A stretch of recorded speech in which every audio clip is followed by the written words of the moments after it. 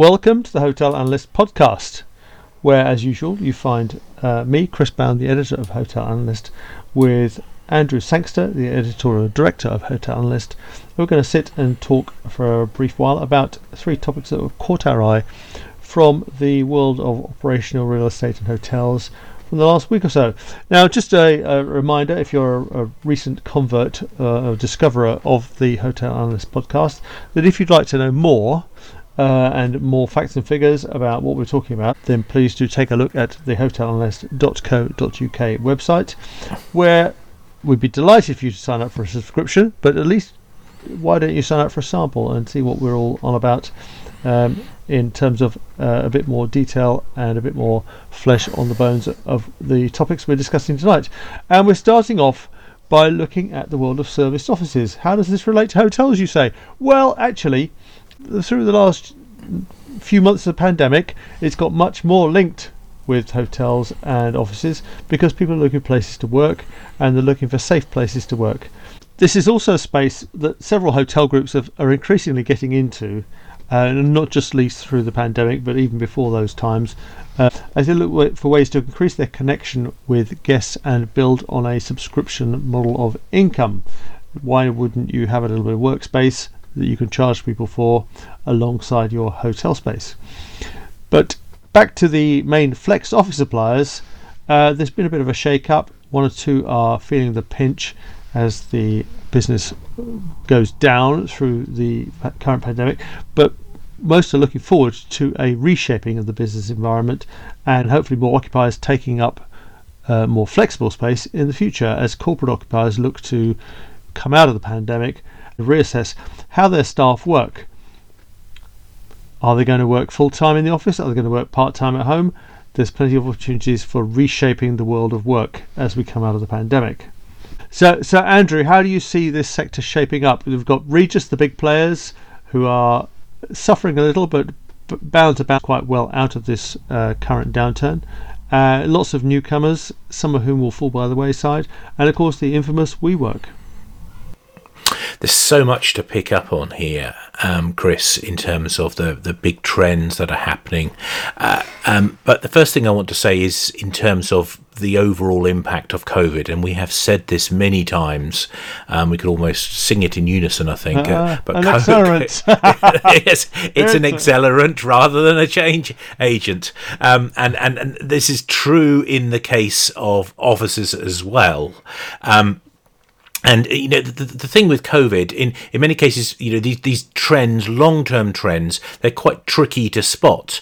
And if, you know, we're often like frogs in that proverbial pan of gradually heating up water. We just don't notice. But what's happened with COVID? It's suddenly someone's thrown in a load of scalding water, and we've noticed it. Our skin starts peeling off.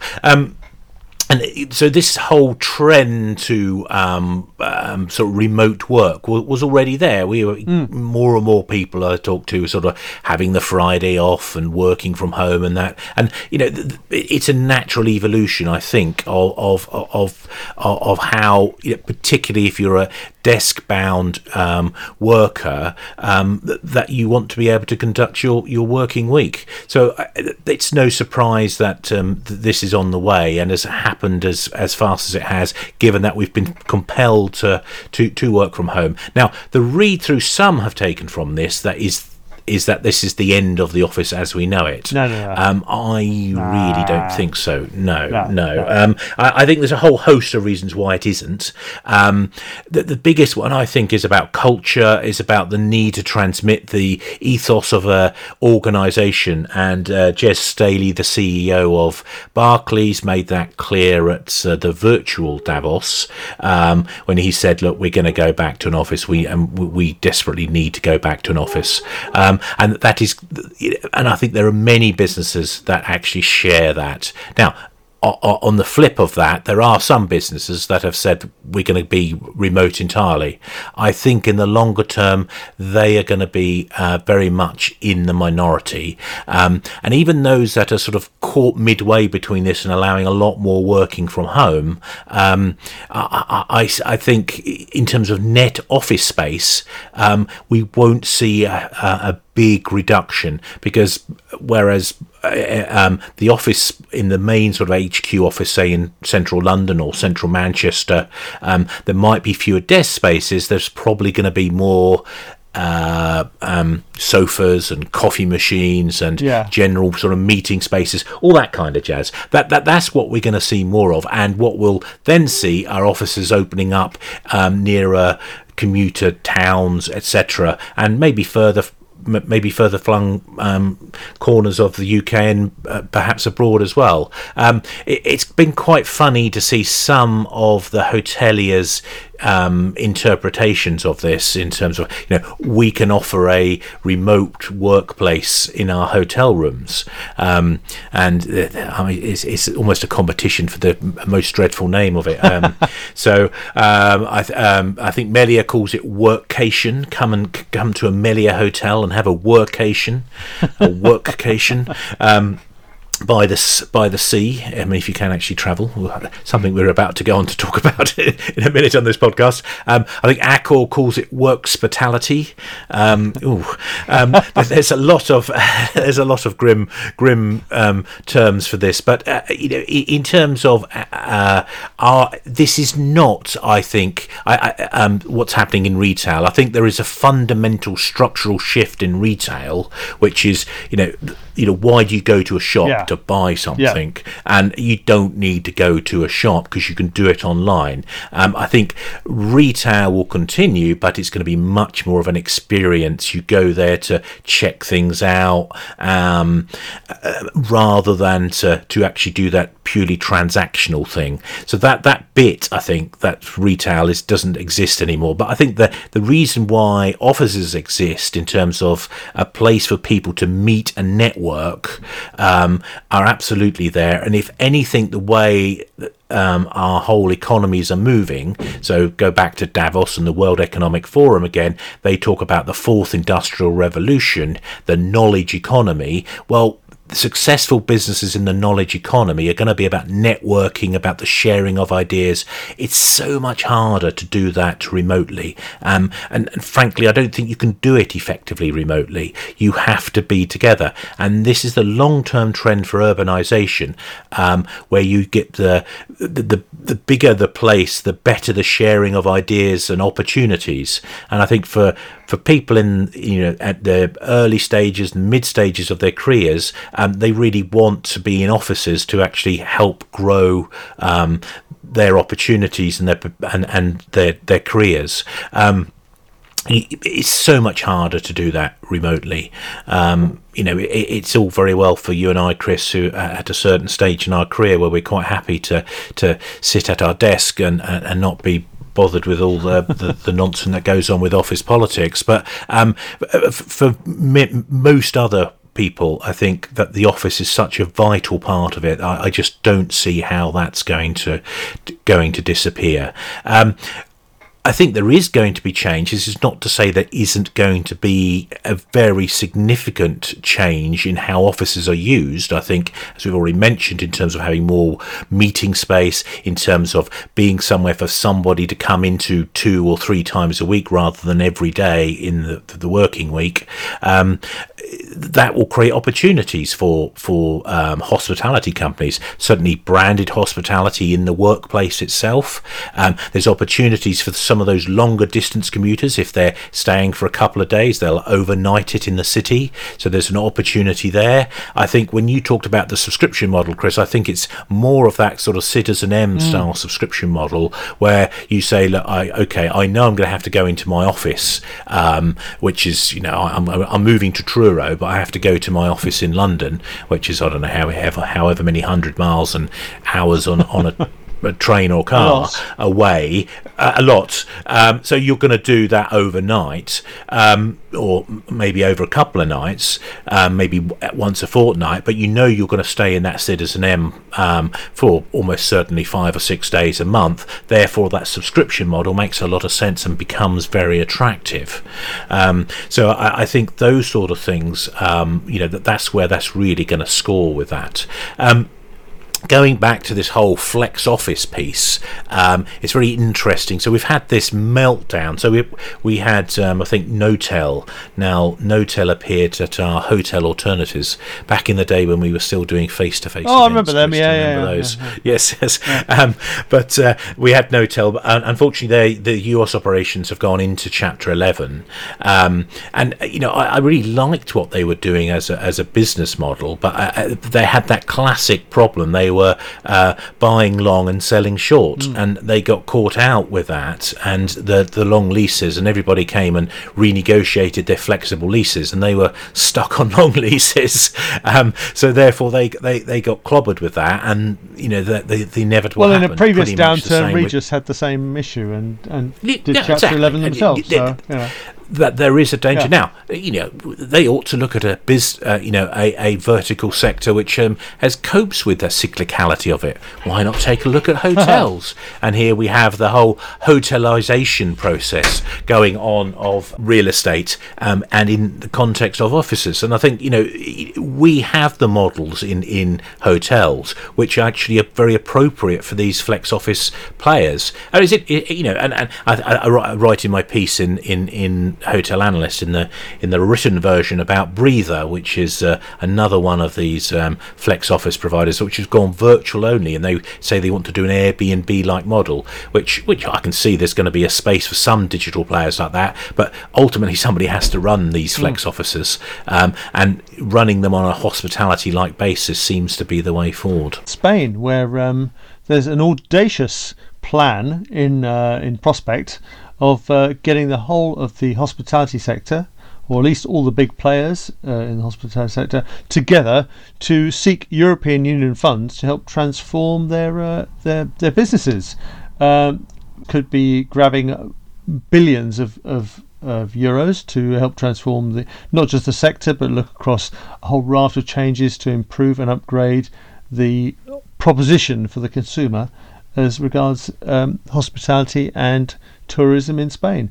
It could be picking up a whole load of rather tired bucket and spade Costa destinations and upgrading them. Could be helping a whole load of hotels improve their green offer. Could also be broadening the experiential offer for consumers in the future.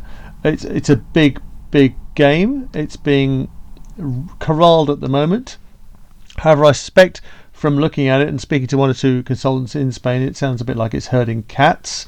It could be quite a tricky thing to pull off. But the EU has put together a big pot of next generation funds to help businesses that have been particularly hit by the pandemic and need to kind of move themselves up a game. And is famously delivering a lot of business, but not really holding its weight as far as the interest of the Spanish government is concerned. Yeah, it's interesting. This whole thing is going to hinge on what sort of summer we have in Southern Europe, and whether we're going to get intra-regional travel. And I don't know, and I'm not sure who knows actually what the outcome of that, and we've got various people betting on what's going to be happening. So it's interesting, you look at Spain's two big players, Melia and NH, on this, and they have divergent views. You have Melia saying, look, we're all going to be heading down south for the sun, and NH saying, look, actually that's not going to happen. We're going to have barriers to that, even intra-regional travel this summer, and we've got to rely on a domestic market, which of course for Southern Europe is a nightmare, because their inbound far exceeds their domestic market usually. So without that inbound, it's a huge problem. It's the flip for that for the north, of course, Northern Europe. So where we're going to have, as we've previously talked about, have possibly a bumper summer. So how is this going to play out now? TUI, not surprisingly, Europe's largest tour operator, is talking a good game. It's saying it's got 2.8 million customers booked on for this summer, about 80% of its capacity. Optimistic or deluded? Yes, we will see. And I think Morgan Stanley, in a very subdued way, said the risks are on the downside. Deluded rather than optimistic. Right. Got it. Yes, you could put it a lot stronger than that, I think. But we've only got to look at what's going on in the UK in terms of. I mean, we've just had this. I know we're going to talk about this in a moment, Chris. But the quarantines regime they're talking about and announcing in the UK, and this red list that's there that already has Portugal on it. There's been lots of rumours about Spain being added to the list.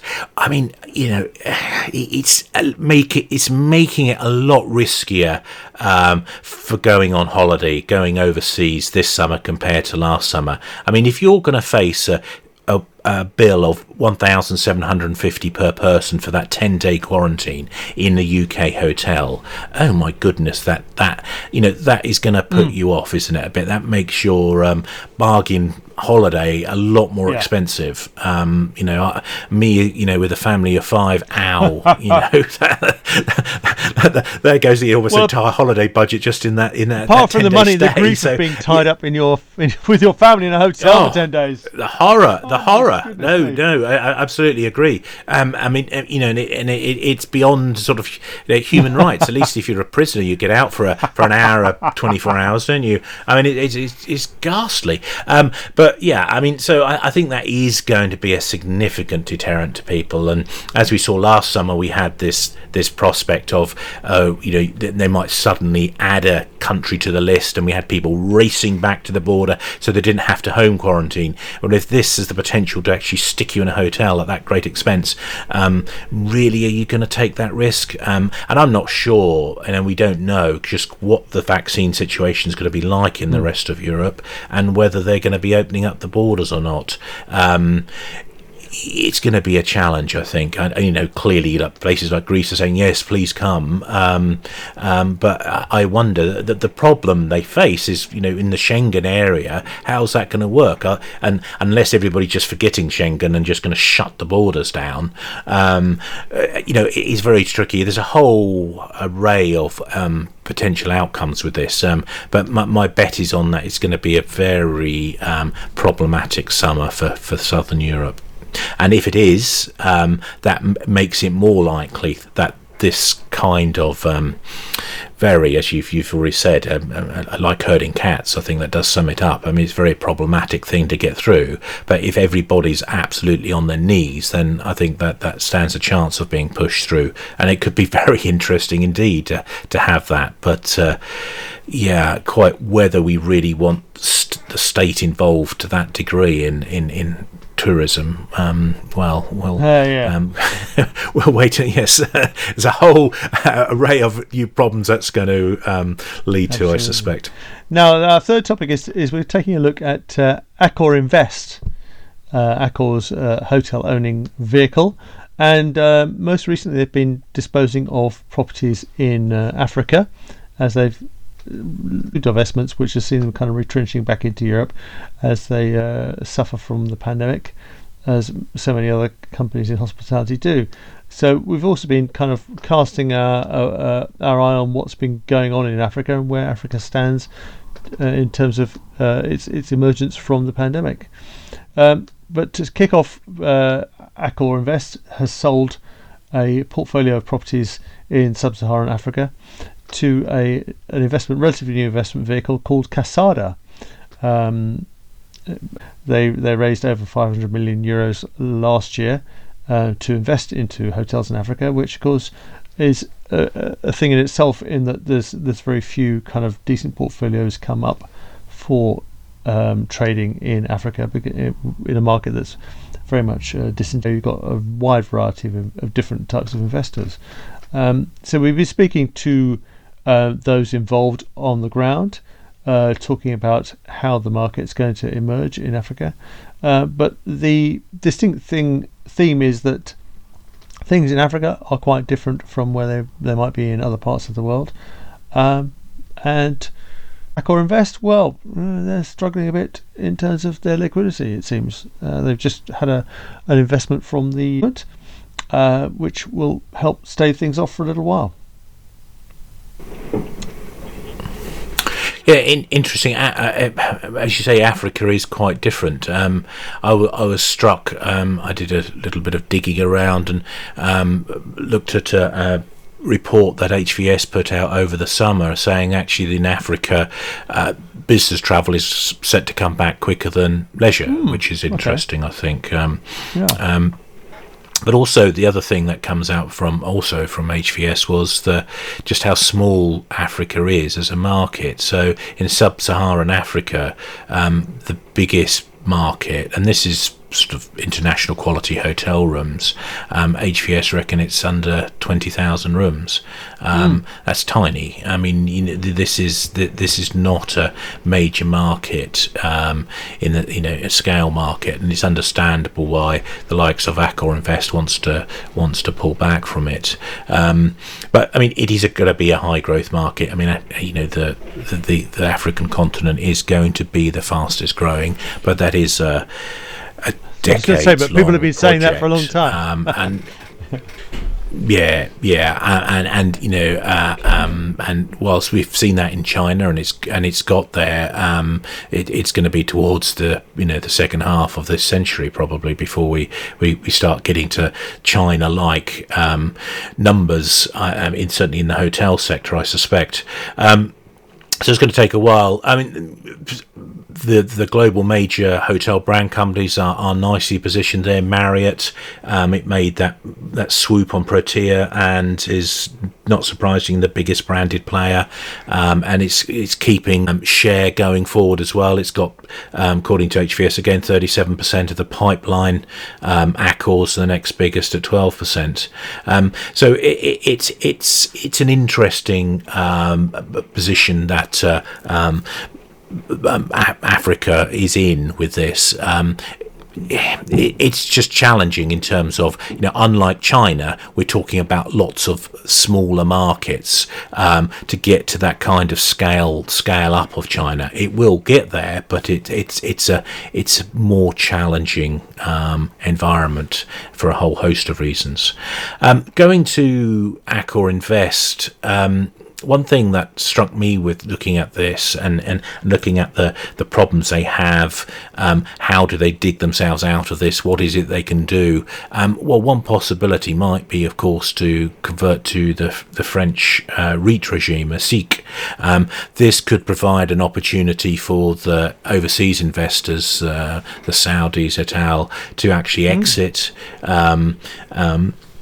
And come out. Who knows? And I certainly don't have any indication that that's on the cards in the short term. But in the sort of medium term, once we get asset values back, and if we have a decent recovery in Europe, we could that sort of a move could even be feasible in a year or two.